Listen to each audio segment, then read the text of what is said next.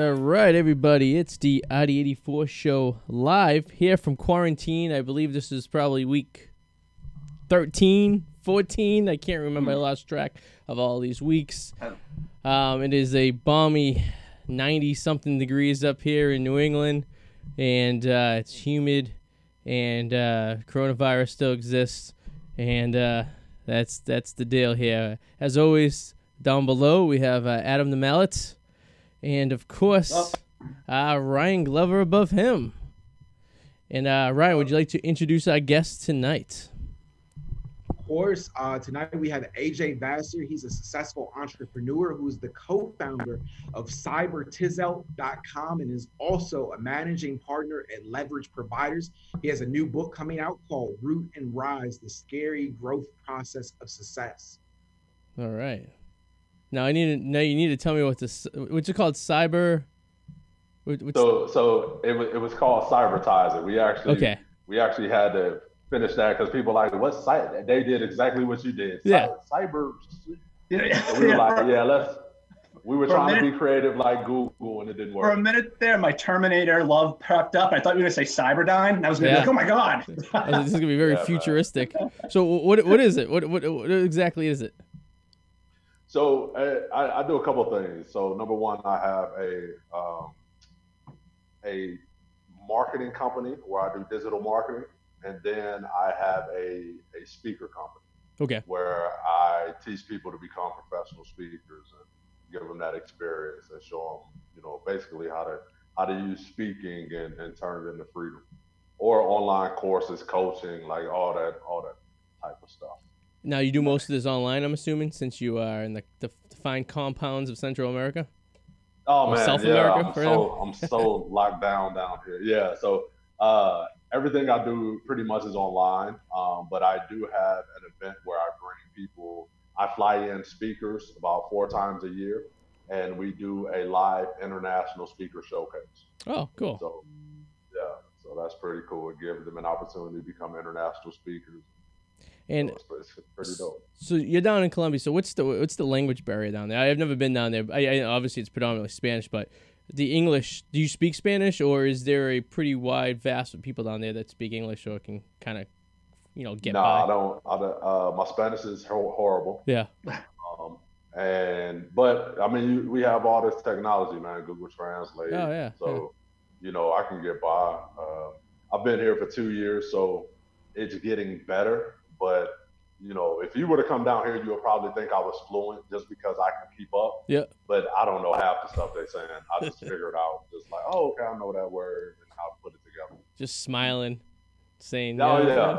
Shaking You head, right? just figure stuff out. Like, you hear the same words over and over, and then you be like, okay, that's up, down, right, left. Yeah. Okay, cool. Yeah, I mean, it's basically, you adapt to your environment, I guess, and you manage to get by. How did you settle down on Colombia, of all places? I mean, it's from what I've seen pictures, it looks beautiful. But did you find a lady? Did you go down there? Or was it something like that? Or was it just cheap to live? It was a crazy journey, man. I was I actually had never visited before, and I remember being 35 in corporate America, and I just hit 6 figures for the first time, and I was like, yo, when I got my paycheck, I was like, is this what 6 figures feel like? Damn. Like, this sucks. Like, yo, this ain't what I thought. And what'd you say? It was crazy because I was just like, for me, I started thinking my father died when I was young. He died when he was 49. Okay. And I was just like, yo, if you die at the same age that your dad died, you have 14 more years to live. Wow.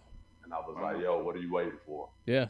And I had never visited. I just loved, like, I typed in best weather on earth, and Medellin, Colombia was consistently in like the top 10. So I was like, let me check it out.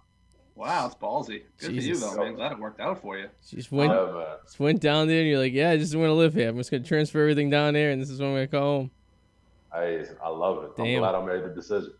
I got a question. If you wanted to give one piece of advice to somebody who needs to do better in public speaking, like let's say they're just horrible at it, they clam up. If you could give one piece of advice to somebody in that position, what would it be? Stop focusing on you. You only clam up when you focus on yourself. Nice. I like that. I like that. That's it. That's it. Yeah. I guess that makes sense. Think about it. Yeah, we're speaking now. None of us are clamming up because we're not thinking about ourselves. Yeah. You just Yeah, talk. we're just talking. Yeah. Yeah, that's what it is. Like, stop focusing on you. And I guess that applies too for multiple groups, whether you're talking to 10 people or talking to 1,000 people. I mean, if you keep on focus on what you're trying to get across, and you know, as most of us have spoken in for large groups, it's like you after a certain number of people and the size of the room, you kind of just everything kind of just blends out, and you really don't know, or you really have any conception of how many people are actually there. So I think that's the toughest part is for people to get over that like fear boundary. I think it's more of like the apprehensiveness to kind of clam up, like Adam was saying, and not be able to just like to open up and like flow like that. I think that's, I don't know, I feel like that's like 70% of the battle right there is just trying to get over that hump, and then the rest is kind of like, you know, just do your thing. I think my problem is like in this format where it's like we're on Zoom, where if I'm sitting next to Arty and I look at him, I can tell when someone's about to talk, but because it's like this, I don't have that visual cue. So I feel like we're constantly sometimes overlapping, like he's talking and then I think he's not talking, and then I talk and then I hear him talk. And then it's like, it's the only thing that's driving me crazy about this format. It's like better when around people. In the old days, we used to hold up signs too, because no one would see us. So you'd be able to like write stuff down on a piece of paper and show it to the producer. And then obviously we don't have that, you know, advancement in technology here, but we're adapting. How is the whole coronavirus thing going down in Colombia? I mean, I haven't heard. I don't know one way or another, right? Because everything seems to be a blur at this point. But have you guys been kind of being hit pretty hard with it? 'Cause I know Brazil was seeing some like large numbers and stuff, but yeah, Brazil was hit hard. In Colombia, we've been on lockdown since March 17th. Oh damn, okay. So so they have really kept it, I mean, very, very low. I think in the city that I'm in, we have 4 million people. I think we only have 11 people that are hospitalized with coronavirus. Oh wow. Now there are areas where it's been hit harder. So like in Bogota, it's the capital of Colombia. They have more cases, but for the most part, they've done a great job of really keeping the numbers low.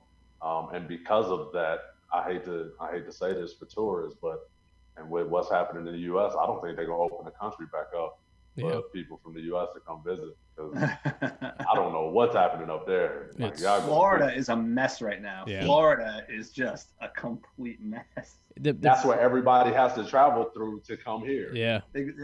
Yeah, exactly. It's like red zone. Yeah. And there's no consistency up in the States now. Like no, every state's doing their own. Instead of there being one kind of universal system of everyone just abiding by this, you know, stages.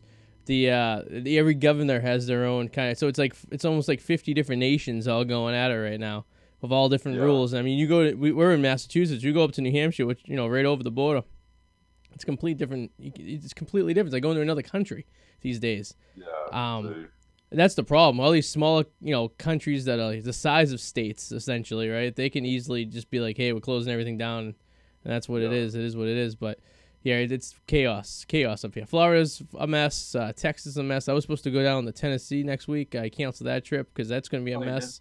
Yeah, it's not even worth it. It's just it's like going backwards. You know, I don't know when it's going to be over, but what's lockdown like in Colombia? Is everything closed? Like, can you go to the grocery store? Can you go to, you know, like the doctor if you need to, or is there all that stuff like kind of shut down and you're done? So you can, we have what's called pico y cédula with going to the grocery store, which just means that I go to the grocery store based on the last number of my passport. Oh, wow. Right. So on certain days, you have certain numbers that can go to the grocery store based on your passport. Damn. And that's how they track you. So they write the number down. If anything was to happen, they know where you've been. So it's not hard. It's boring. Yeah, I'm sure. I mean, I'd rather be bored in paradise than bored somewhere else. Yeah. Oh, that's good. Oh man, what do we do? You can't do anything, so you go sit on your deck or your porch, and you go, sit underneath a palm tree and beautiful. You say it was consistently in the mid 70s all year round. I mean, you can't beat 75 degrees. The average temperature is 75 degrees. But it's room temperature. It's like you walk outside. It's perfect. You don't feel hot. You don't feel cold. You just feel relaxed. It's amazing. I love it. my mother asked me when am I coming back to the U.S. and I always tell her like the 32nd of February. What part of the states you from originally? So I'm originally from Illinois. Okay. And I was born and raised there, and then I've spent 8 years in Atlanta before I moved over to Columbia. Okay. So you're used to the hot being in Atlanta at least, but I guess it would be more muggy and more humid, like it's more like Florida down in Columbia than anything else, right? So Columbia doesn't have humidity. Doesn't really? Oh wow, that's the opposite I thought. Okay. Nope, Columbia doesn't have. I'm telling you, it's like when they call it perfect weather. Yeah. It's like perfect. The nickname of the city is the city of eternal spring. Oh wow. Because it feels like spring every day. Shouldn't tell too many people because I was thinking of an influx of people just moving down there and bringing their. Yeah, you don't want too many Americans. Don't worry, you all can't come down. That's true. We're stuck for a little while. Oh no, you all shut off for a long time, buddy. That's crazy. When was the last time you've been up here? I think the last time I came was for a speaking engagement in November.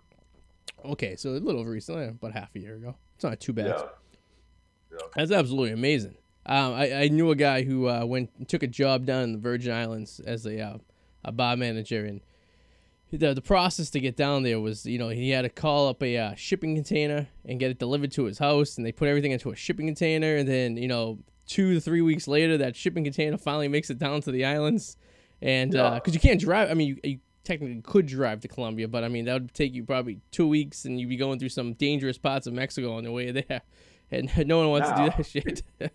I'm gonna tell you something that's interesting. I met a girl down here from the U.S. Her and her boyfriend rode their bikes from Alabama to Medellin, Colombia. I swear. Damn. I was like, blew my mind. Like bicycles or like motorcycles? No, like bicycles. Oh, Jesus. I believe they told you that. I don't know if I believe they actually did. That is. How long did they say it took? I think she said it took over a month. Damn. Okay.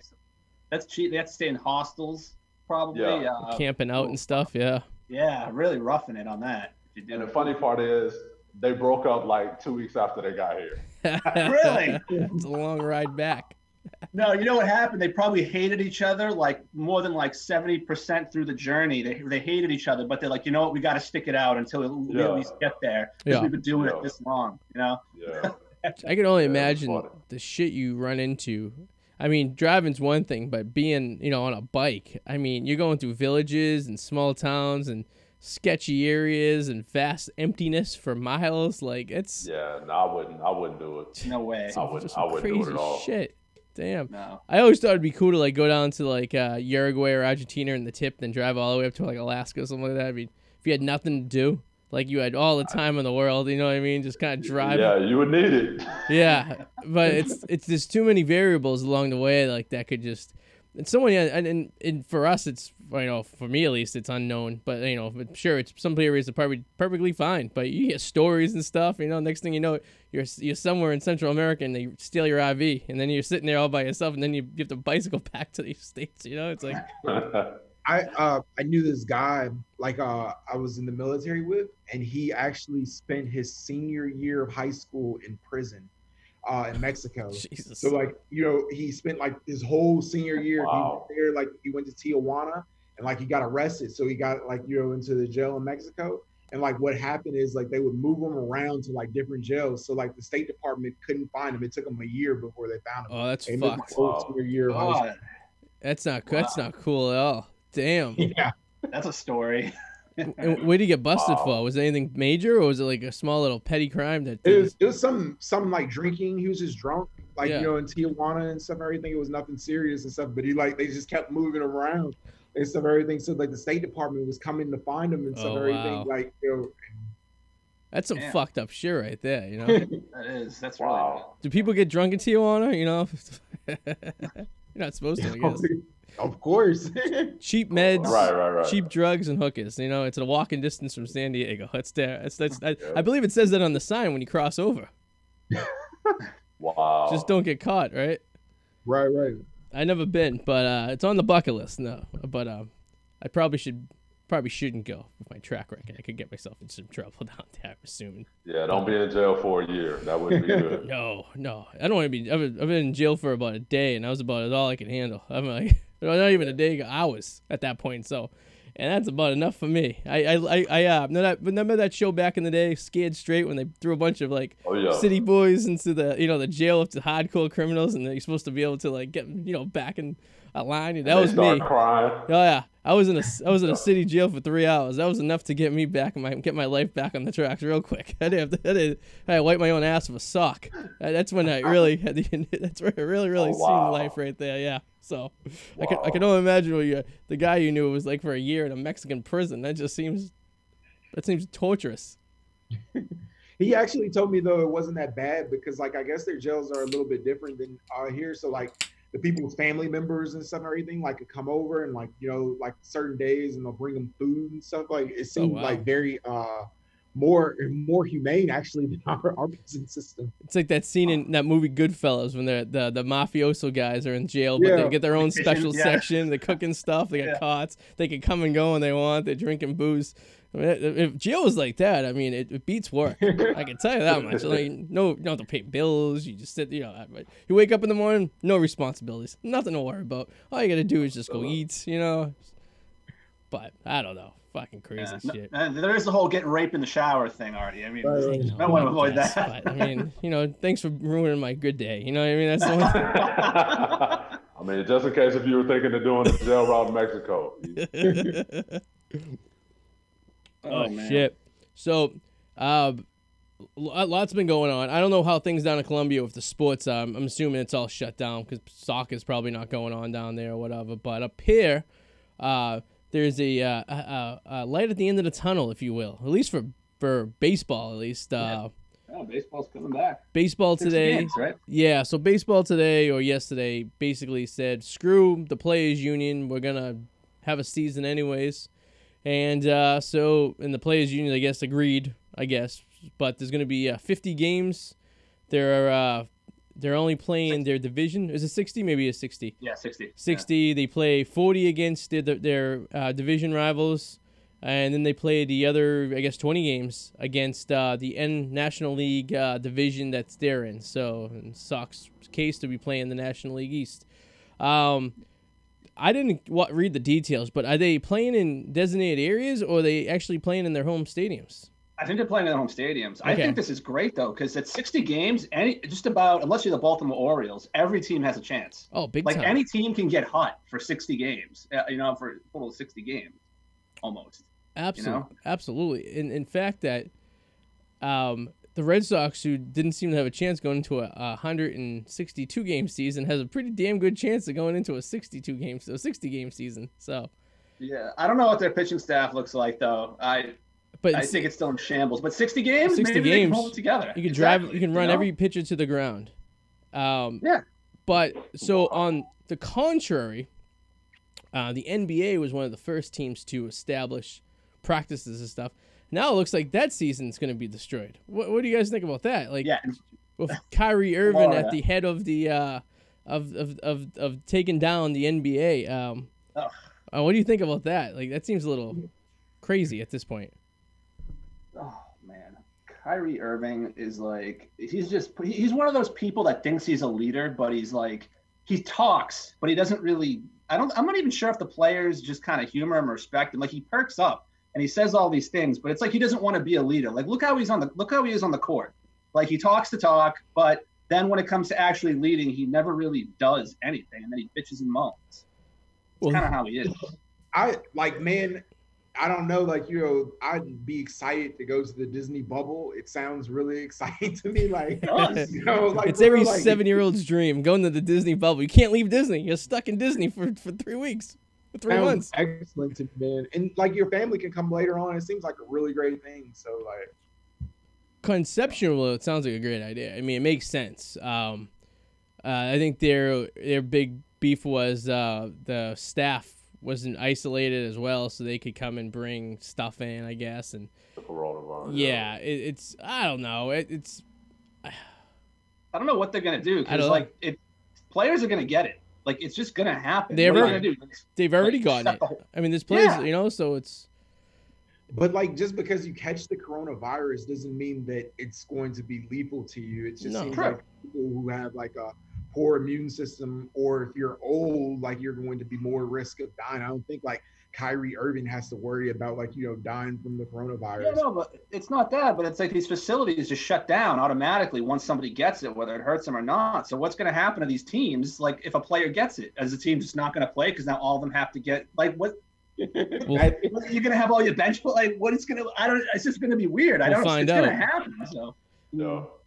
I understand Avery Bradley not playing because I guess he has a 6-year-old that has a compromised immune system or something like that. And I thought that was kind of BS. I wrote a blog today on the Packy about that, and I just don't necessarily. There's been like a very small number of children that have actually died from the coronavirus. Yeah, and the fact that he could have made other arrangements and stuff and everything. That's true. Like there's things and stuff like Skype, and he's basically just abandoning LeBron James and stuff and everything for what could potentially be his last chance at winning a championship. So. No, it's true. And I mean, at the end of the day, it's their job, right? So if you're the type of person who, respects your work and whatnot, just got the warning. I mean, at the end of the day, it's your job, right? So you're the small percenters of people that make, lots of money as professional players, right? Millions, tens of millions of dollars. So you can afford not to play the season. But what about the guys who basically are making bare minimum, which is still a lot of money considering the fact of what most people make. But obviously their lifestyle and the standard of living is a lot higher than regular people as well.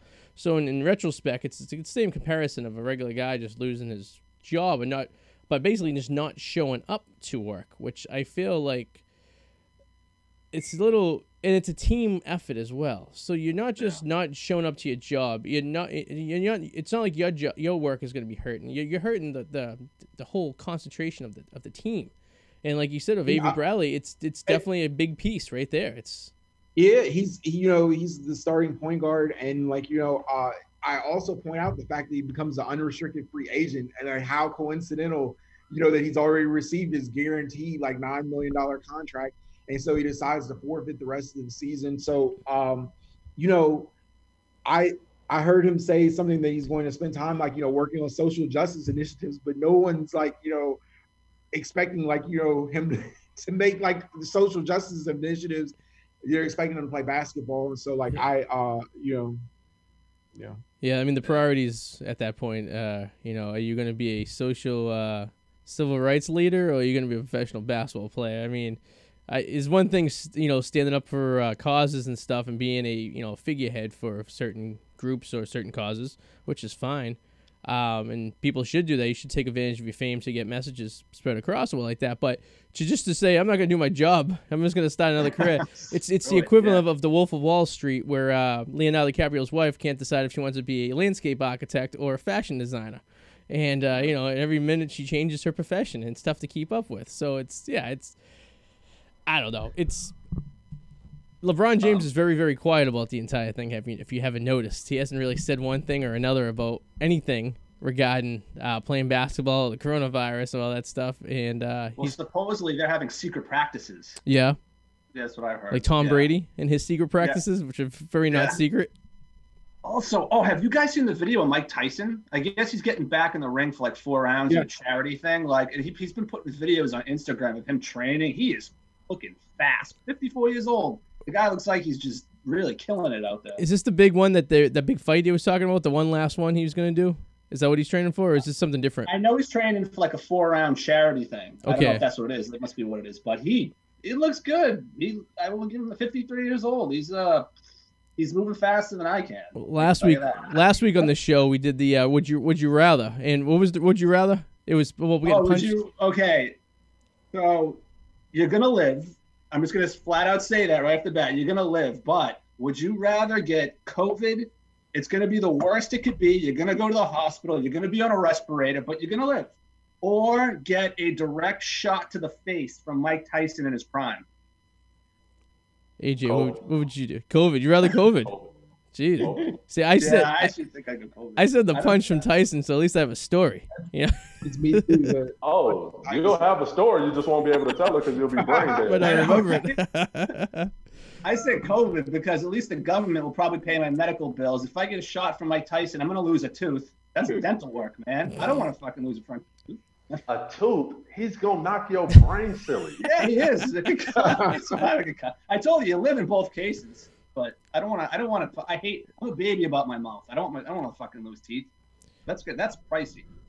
That's pretty impressive too of Tyson as well, because of his track record in the past. He wasn't exactly the type of person that took care of himself very well, and no, he wasn't. To be able to be 53 and still be in, like, you know, good shape. I mean, I would. There's a lot of boxes out there that he could probably beat right now. I mean, if he went in, I mean, he doesn't have the longevity of a season, I guess, or, you know, maybe one match a year he could probably do, but.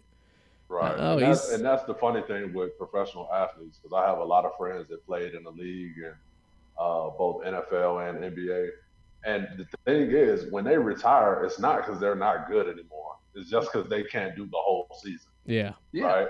Like most of these dudes, if you still couldn't beat them one-on-one. Yeah. No. Right? They could still, like, one-on-one, they could still take half the league.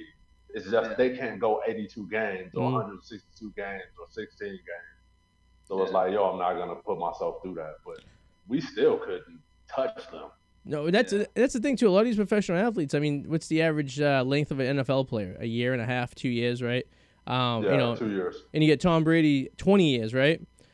I don't know how the fuck he does it.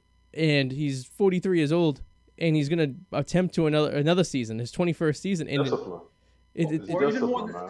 even more impressive than him, though, is Frank Gore, a running back. Yeah. I mean, obviously Frank Gore isn't like all-star caliber, but he's decent running back, you know. And he's, how old is he now? For a running back, he might as well be freaking 80. But he's still Frank Gore. People underestimate Frank Gore. He is. Yeah. In my mind, first ballot Hall of Famer. Yeah, absolutely. I agree too. I agree. Longevity is part of it. I mean, Tom Brady, I mean, yeah, that's great. I mean, he's a quarterback, protect the quarterback, but a freaking running back, you are gonna get hit every time the ball gets handed to you. For him to last that long, that's insane. Frank Gore, he's not gonna be able to walk when he retires. He's gonna be in a wheelchair because of the amount of torture running backs' legs take. It's unbelievable. It's their knees, their thighs, their ankles, everything. Their whole lower body is just getting beat to shit. Not to mention the blows to the head can't be very good to your mental health for the long run. You know what I mean? So, I do worry about the blows to the head, but a lot of these guys like Tom Brady, to me, it's not what you do on the field; it's what you do off the field that determines your career. Yep. And Tom Brady's diet, if you look at what he eats, it's phenomenal. Like, people have no idea how disciplined Tom Brady is. Oh, right? I believe it. He doesn't eat anything that causes inflammation. Like, his diet is so strict, and then they wonder why his body is like that. Yeah. Right? But you get people that come into the league and they're like, "Oh, I have money, so now I'm going to eat whatever I want," and they're out the league into you. The perfect example of that is who's the third baseman the Red Sox got from San Francisco a few years back that we ended up have to trade him back, and I think he played his last season in San Francisco. The Panda. The Panda. Yes. What's his name? I forget his name, but yeah, occasionally you get these weird though freaks of nature that, like, you don't understand how they made it that long. Like, who's that pitcher? Played with the Mets. I think he's still going. He's like in his 40s. That Hispanic. It's kind of heavy set. He's kind of Bartolo Colon. Bartolo Colon. 20 years or so. What the hell? Yeah. He's about 300 pounds. It's like the equivalent of that friend you have whose grandmother smoked since she was 10 and lived to be 90. It's like, how the hell did you do that?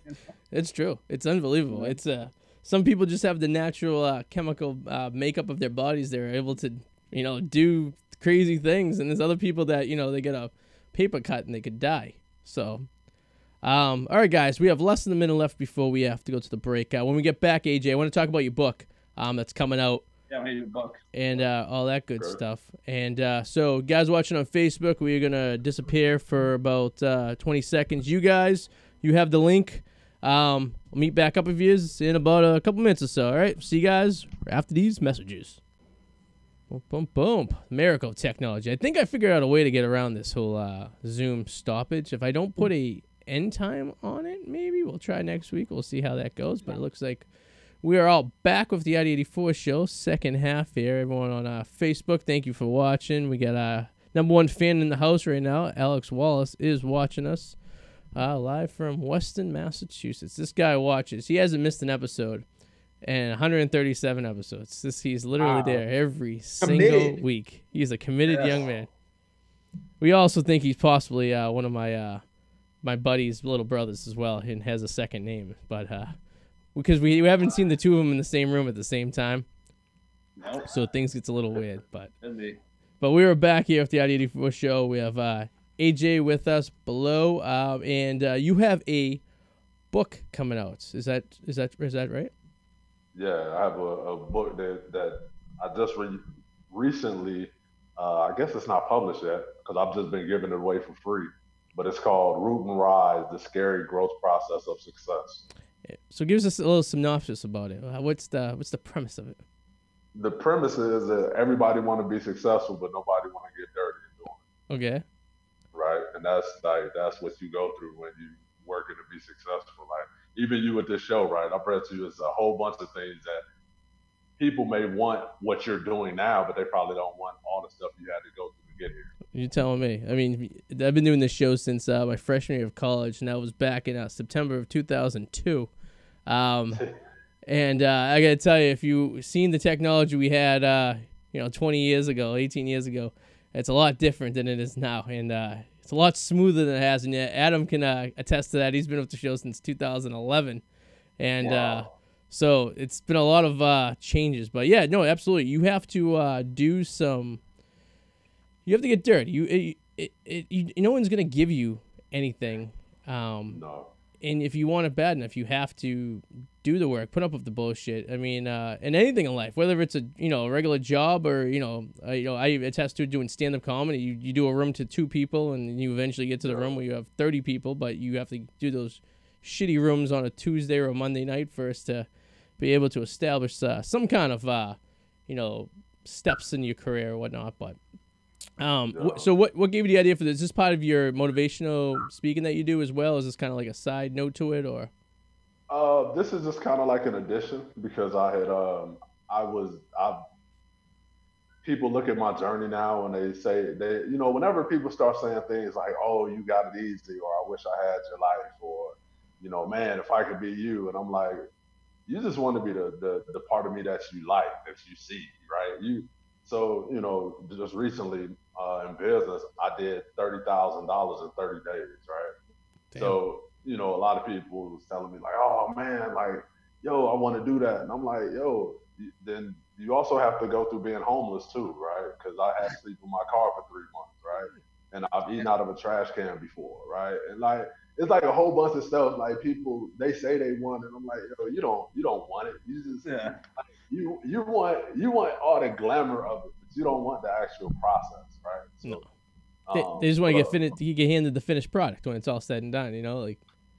Exactly, and that's not how life is set up. Like nobody's gonna hand you the finished product. You're gonna have to make your product. So, my thing was just showing people like, look, when you're taking a journey to success, this is what to prepare for. Because I feel like if you know it's coming, not that it keeps you from going through it, but it makes you more mentally prepared to deal with it. That makes sense, and it's good to keep someone motivated as well. That's the toughest part. I think motivation's half the battle right there, right? I mean, because you can you can do anything you want at the end of the day, and whether you're successful or not, a lot of it has to do with the determination, the effort, the want, I guess. I know we were talking about Tom Brady a little bit earlier, but I mean he's a pretty good example. I mean 199th pick, draft, 6th round. Backup quarterback to the number 1 overall pick in 1993, Drew Bledsoe, and for most people, that's kind of a death wish right there. You're getting signed to a team with an established quarterback. You're never going to see any playing time, but and a little bit of luck and a little bit of hard work though, because he could have easily the next season just not have been the starting quarterback. I mean, he could have just had an all right season, and at the end of the day, Drew would have came back, and it would have been who's Tom Brady, but. Funny, like my whole life I was a New England Patriots fan because this kid that went to my high school who played for the Patriots, Tony Simmons, And so like I would got take into that. like, Terry Glenn and like Drew Bledsoe, and like I was rooting for the Patriots and stuff, everything. The year like Drew Bledsoe doesn't play though, like, you know what I mean, and so everything, like they win the Super Bowl and stuff with Tom Brady. It was like crazy. And it go. Yeah, I think the biggest part during this whole thing is just figuring out, do you love the process or do you love the perks? Yeah. Right? And that's what and even with athletes, professional athletes, right? So you look at people like Johnny Football, right? Johnny Manziel. I believe Johnny Manziel loved the perks of football. He didn't really love the process of football. Agreed. Like Tom Brady loves the process of football. You see what I'm saying? No, it's Yeah. true. It's So when you love the process of something, it's totally different, right? Yeah. Because you go through what it takes to do it. You love every aspect of it. So Yeah. find something where you love the process, because if you love the process, you can become great at it. It's like Yeah. that thing they say, pick what you enjoy doing in life, do it for a living, and you never work a day in your life. And So, it's true. I mean, the process, you have to dig and live with the process of anything for that matter. Whether it's this podcast we do, whether it's, playing professional sports, whether it's just your job at work, it's, it's pretty crazy. It's if you don't do if you don't, yeah. Basically, what you're saying is Johnny Manziel is a prime example. I mean, the guy he was a rich, spoiled kid with a trust fund, anyways. So for him, the motivation to be successful wasn't there because he already had money, and whether or not he made it as a professional football player, he was not going to ever be homeless, ever be starving, never be poor. But look at like Peyton Manning, and Ryan Leaf, they both like, came from two, like Peyton Manning, you would think like would be less motivated than Ryan Leaf, but like that wasn't the case. That is true. Yeah, that's very true. I mean, Peyton's a good it's example. all about attitude. Yeah. One of the stories that I love is like Steve Young from the quarterback for the 49ers. Like people don't realize he's one of the inheritance to Brigham Young University. That's crazy. Right? That's true. Yeah. The accountants for the 49ers would have to tell him to cash his game checks because he would never cash them. That's nuts. Right? But he loved the process of football. Yeah. Right? Which is why he became a Hall of Fame quarterback. And I mean, came after, you're talking about like what Tom Brady did. Think about Steve Young. He came after Joe Montana. I know. That sucks. Yeah. that's a tough he was playing behind him for a couple. You have at that time probably the greatest quarterback of all time was Joe Montana, and you're sitting there and here you are looking at your position, your job being put on the back burner for many moons, and Steve Young turned out all right. I think he did pretty good with his career as it was all said and done. Oh yeah. It was very similar to Aaron Rodgers and Brett Favre as well. I guess you could say out in Green Bay. You're sitting there behind the guy for a couple of years, and you finally get an opportunity you can do. But that is a very small percentage of quarterbacks in the NFL, in any league for that matter, even in college, because most of the people who are backing up the star, right, are never going to ever make it. They're gonna be thrown out in the wash. I mean, the Patriots have seen multiple backup quarterbacks over the years. Some more successful, like Matt Castle or Jimmy G, and then some not so well, like Adam's brother, Ryan Mallett, who just. I think it was you, Arty, that said, you said this. You don't want to be the next guy. You want to be the guy after the guy. Yes. Because and it's true. It's like I feel bad for whatever quarterback is after Tom Brady because he's like a once in a generation quarterback. No, even if you are a decent quarterback, people are still gonna freaking scold you because it's just impossible to live up to that, right? Regardless even if you're okay, you're still going to be good, but it doesn't matter because the people, the general public is going to look at you like you suck. but that's the thing. That's the thing and I think that's what too many people get caught up in, right? Because every day, the only thing that you should ask yourself was I better than I was yesterday? Yes, that's true. Right? But so if you get caught up in what everybody is saying, then you are going to fall off, right? Yeah. But if you just, number one, you got to love the process, right? Most of these guys, they don't like, honestly, I played football. I played at D1.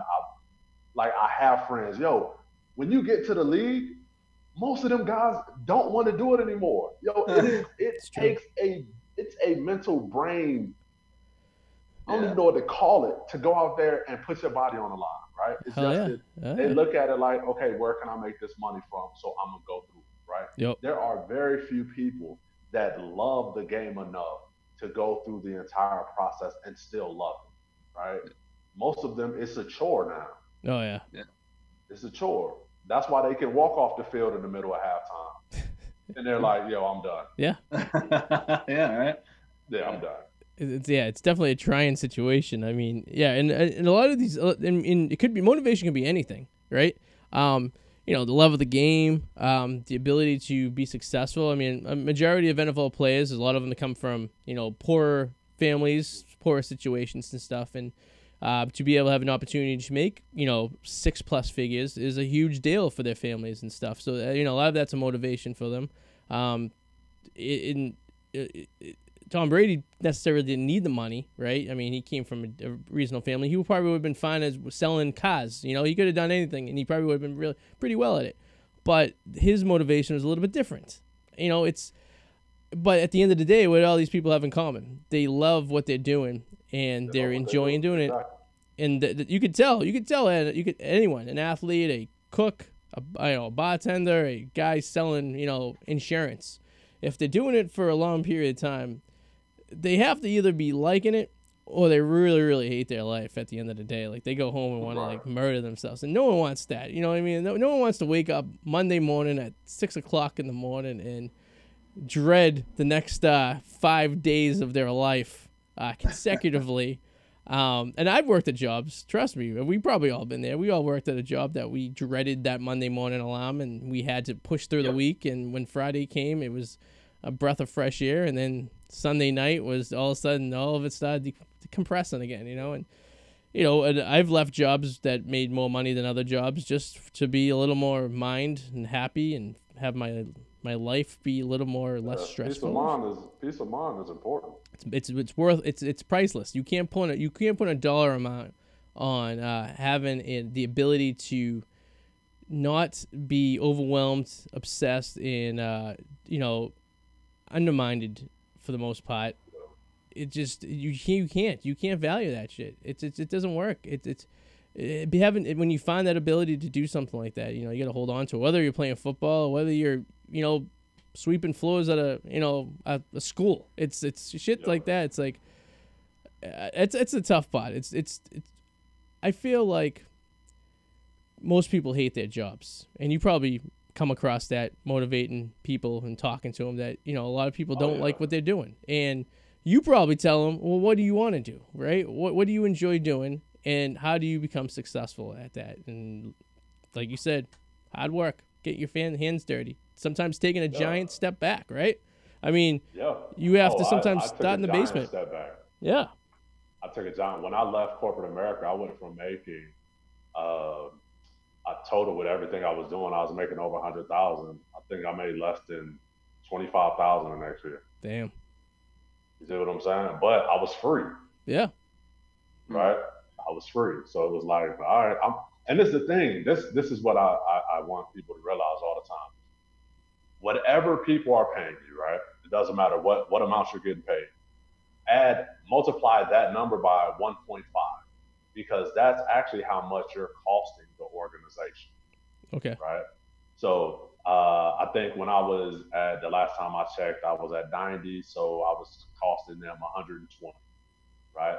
So at the end of the day, I know I'm at least worth 120,000. It's true. Yeah. You see what I'm saying? That's one way to look at it, right? Yeah. Yeah. So I know I'm at least worth 120,000. So let's go bet on myself. There you go. There's some professional athletes that aren't worth that much. I mean, their contracts aren't saying that. So yeah. I mean, so at the end of the day, yeah. Why the hell not? And you only live once. You're only on this planet for so long, and I mean, we all come across this. I mean, I'm about to turn 36, and you sit there and you look back and like, all right, what have I done in the last year? And what have I done collectively during my lifespan on this planet so far? And is it what I want to be doing? Because how many guys you talk to who been working the same crappy job till they were like 50, 60 years old, retire, and hated it, right? They clocked in every Monday, clocked out every Friday, just took a paycheck home. And if you ask them at any given time during this process, they would say, I'm providing for my family. which which is great. That's great. You're doing it. It's. I mean, you got to do what you got to do. But the small percentage of those people don't realize that you could still do something you enjoy doing and still provide for your family. You just have to have the balls to leave the job you had for 20 years and say, fuck it, I'm just going to go and do something completely different, change the career at 40, but I'm going to be happy. That's tough, but yeah, I mean, anybody can, but it's easier said than done, I think, in some situations. But yeah, you know what? And I think it's all perspective, right? Because think about, so for me, I look at it like this: if I know I'm going to lose a job and get fired, then I want to be in control of it, right? True. So when in my situation, if money is ever low, I know why it's low. Right? That's true. Right? I'm not. So think about all the people that, I mean, I have a ton of friends now that were laid off because of COVID-19. Right? Yo, that to me, that's the worst place to be in, because at the end of the day, the corporations are going to take care of themselves and they're going to take care of their families. And at the end of the day, you find out how little your family actually means to them. It's true. Yeah. Right. So if you're not going to care about my family, at the end of the day, then I want to be in a position where I can. Absolutely. And I've left jobs in the past where your employees don't have you back, which I think is a big thing. I think if you don't have a boss that has your back in situations and, falls to the needs of a client just to save face or to, save a few extra bucks, when he knows damn right you were right the whole entire time, but they throw you under the bus. Getting thrown under the bus for me is one of the biggest disrespectful things any employee could do to an employee. In my perspective, in my eyes, even if your employee was dead wrong, you never throw them out there in front of a client and hang them to die, right? Because you're going to lose your respect immediately from the employee that you have there. And for that day on, from that time on, they're never going to be the same. And that's probably one of the worst things you could have, is an unproductive employee that doesn't give a fuck. If the place burns down, if they're going to cost the company $100,000, an unhappy employee is probably the most dangerous thing to have as any corporation for that matter, because they don't give a fuck. And, from their perspective is if they got canned or fired or whatever like that, they don't really care. But in the process, it's going to take 6 to 9 months of destruction they're going to be carrying over the time. So you're just causing more damage to the company. So, yes, sir. So for any notes out there to any employers who have staff, treat your staff well and take care of them, and especially times like this when you can just go and be like, I'm laying you off, and fuck your families, call the government and see what they can do for you. Well, that's not the proper way of doing it. There's ways and companies have done it and have shown it, that there's ways to reconstruct and take a little less for themselves and divvy it out to the people who need it, just to keep their staff in line, because a happy employee is a very productive employee and a very dedicated and genuine employee as well. So I mean, those COVID-19 benefits too, they expire at the end of July. So that's like a lifeline right now for quite a few people. So who knows? It's tough. It's very, very, very. My thing is, I wanted to be my own stimulus package. There you go. That would be great. That was my attitude. I can be my own stimulus package, right? So, and I just bet on myself. And even when I was in corporate America, though, I went from making, because when I started with the company I was with, they brought me in at entry level. Okay. I went from $31,200 a year to $90,000 in 13 months, right? And the way I did it was I thought like the owner. I acted like the owner, right? So this is what employees have to realize. Your favorite day of the month, which is typically payday, is the owner's worst day of the month. It's true. Right? And a lot of employees don't think like that, right? So what my attitude is I'm going to always, so he may be mad he has to pay everybody else, but he's going to be happy he's paying me because he knows he's getting a stip, right? Yeah. So I was doing things that, anytime they needed somebody to work later, I got it. I'll do it, right? Anytime I found out what was a win for him, and then I just started going after it, and I thought like him. Because of that, I mean, you stand out because you're doing stuff nobody else doing. Because most people have the attitude, they don't pay me enough for this. Oh yeah, absolutely. And I had the attitude, they will eventually. Yeah. A lot of people don't think that way, though. A majority of people don't think that way, and especially, I don't know if you've dealt with this. I've dealt with kids straight out of college who think they should be given, the Oh my 50 God. grand Kids a year, out of right? college feel like they should start off at 90,000 a year. Like, Yeah, the hell with them. Unbelievable. Right. The idea of telling them they have to go and empty garbages in an office as a an intern just to kind of earn their stripes a little bit and to kind of earn respect and to get to know the system, to them it's appalling. It's almost like you insulted their family when or you have them change the paper in the printer, or you have them do minute tasks around the office. They just think they should be given the corner office and the CEO position right out of college because they know everything, right? I mean, they went to college, so. Of course, in theory, they know. What don't they know? Exactly. They learned it all in a book, and it was on the internet. So my professor told me. That's right. It must be true. I love these people now that are coming out of college with entrepreneurship degrees. Oh yeah, that's crazy. It's Oh, I love that. It's unbelievable. I love that. There's nothing more annoying than a student that just regurgitates something that they heard from their professor, but hasn't been anywhere in life. It's like, did you know in like Egypt, yada yada? Have you been there? Well, no. But my professor's niece's cousin told me, and I read this in a book. Well then you haven't, so you don't know. Shut the fuck up. It's hilarious to me. They're like, I have a degree in entrepreneurship, and I'm like, oh, that's what's up. You own a business? Oh no, but I know what it takes. Oh, okay, cool. Holla at me when you have to decide, are you going to pay your light bill at home or your light bill at your office, right? Then you run a business, right? If you ain't never experienced that, shut up. You know what I'm saying?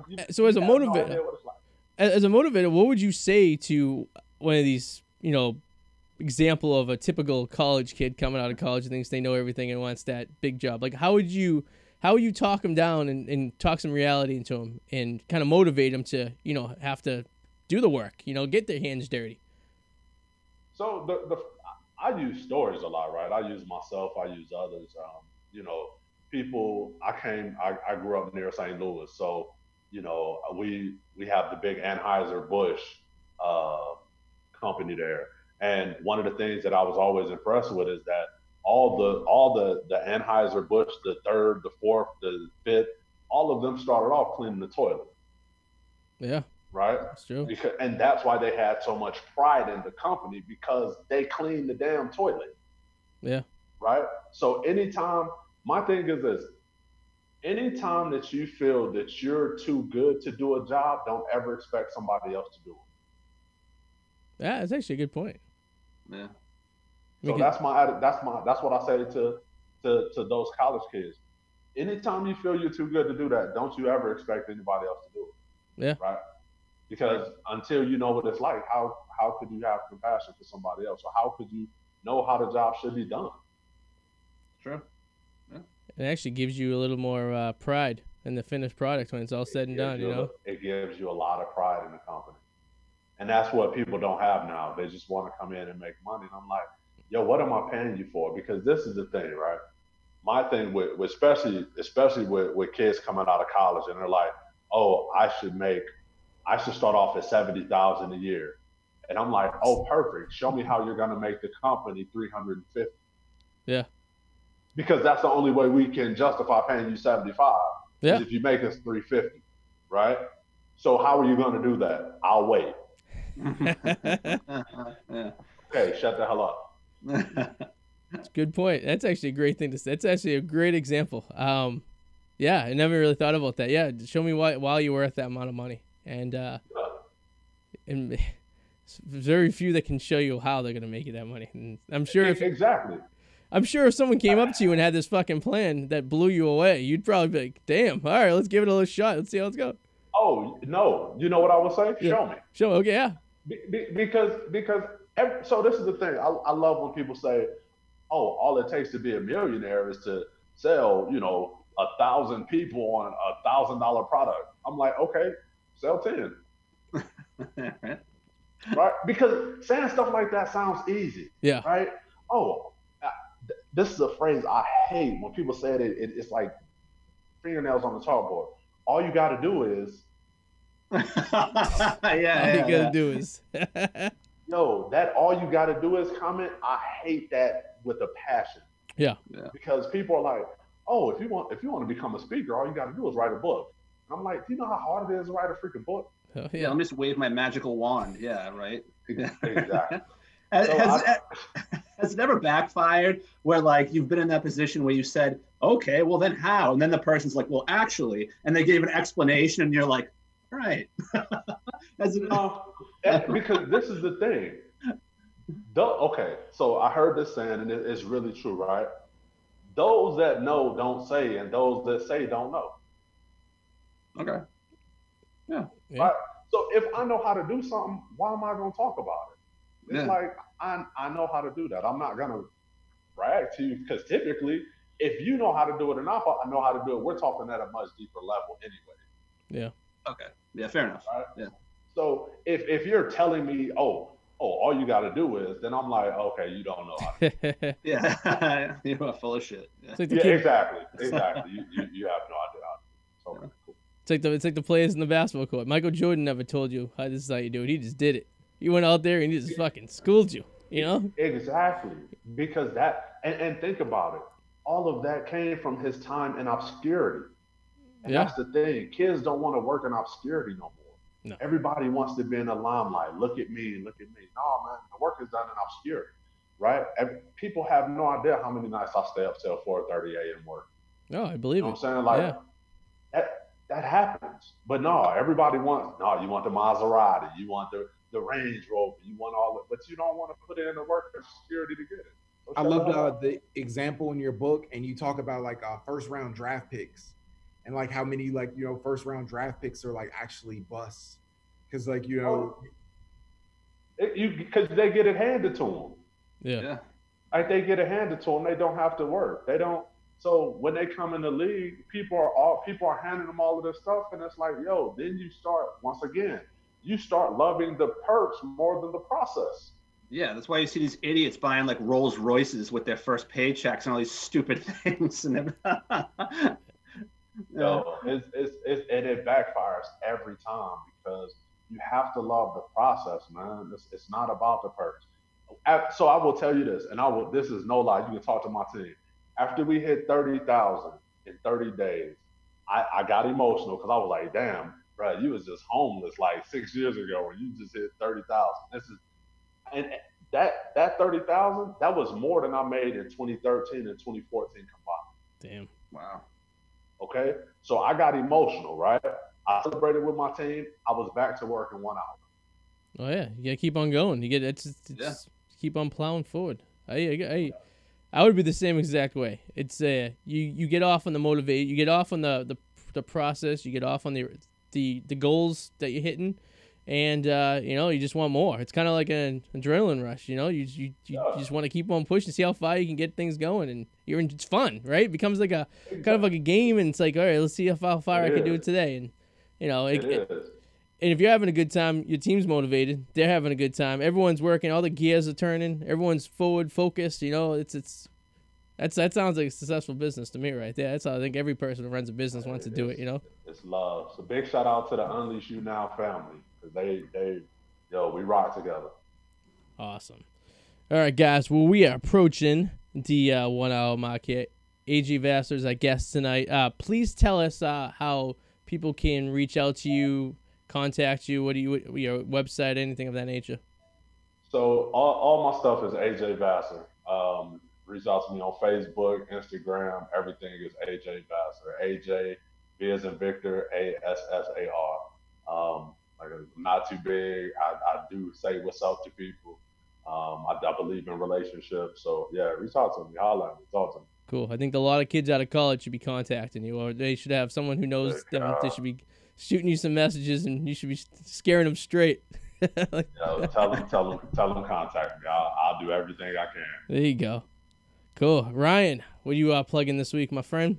Oh, definitely. I just did a post about his book. I read it. It was incredible. And it's up on the Packy and stuff, everything. I encourage everybody to check it out. And as soon as he gives me the Amazon link, I'll add that into the article as well. So hell yeah. Yo, tell him just reach out to me. I'll give it to him for free. Like this book ain't even about money. It's just about getting people the information. Like hit me up. I'll send it to you for free.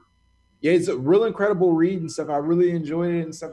He's very vulnerable, and he's gives some really great advice that you can start applying to your life right now. So awesome. Adam, what we get plugging this week for you, my friend? No, you can just check out my movie discussion channel on YouTube, as always, the Whirlwind Potato. Hitting a bit of a hiatus for a little while, getting some writing done. Plus, I'm just tied up with a bunch of other shit going on in my life. So, but yeah, always working. That's life. Yeah. And of course, you can get this show on iTunes, Spotify, Podbean, YouTube, Facebook, thepacky.com, of course, where Adam and Ryan and I all write on. And again, AJ, thank you very much for taking an hour out of paradise down there in Colombia and joining us tonight. It was very awesome talking to you. We learned a lot from you. So nice meeting you, AJ. And yeah, definitely, man. Great talking to all of you. I appreciate Ron for having me on. No problem, man. For everyone else there watching, thanks for watching, and we'll see you guys next week. Thanks, guys. Have a good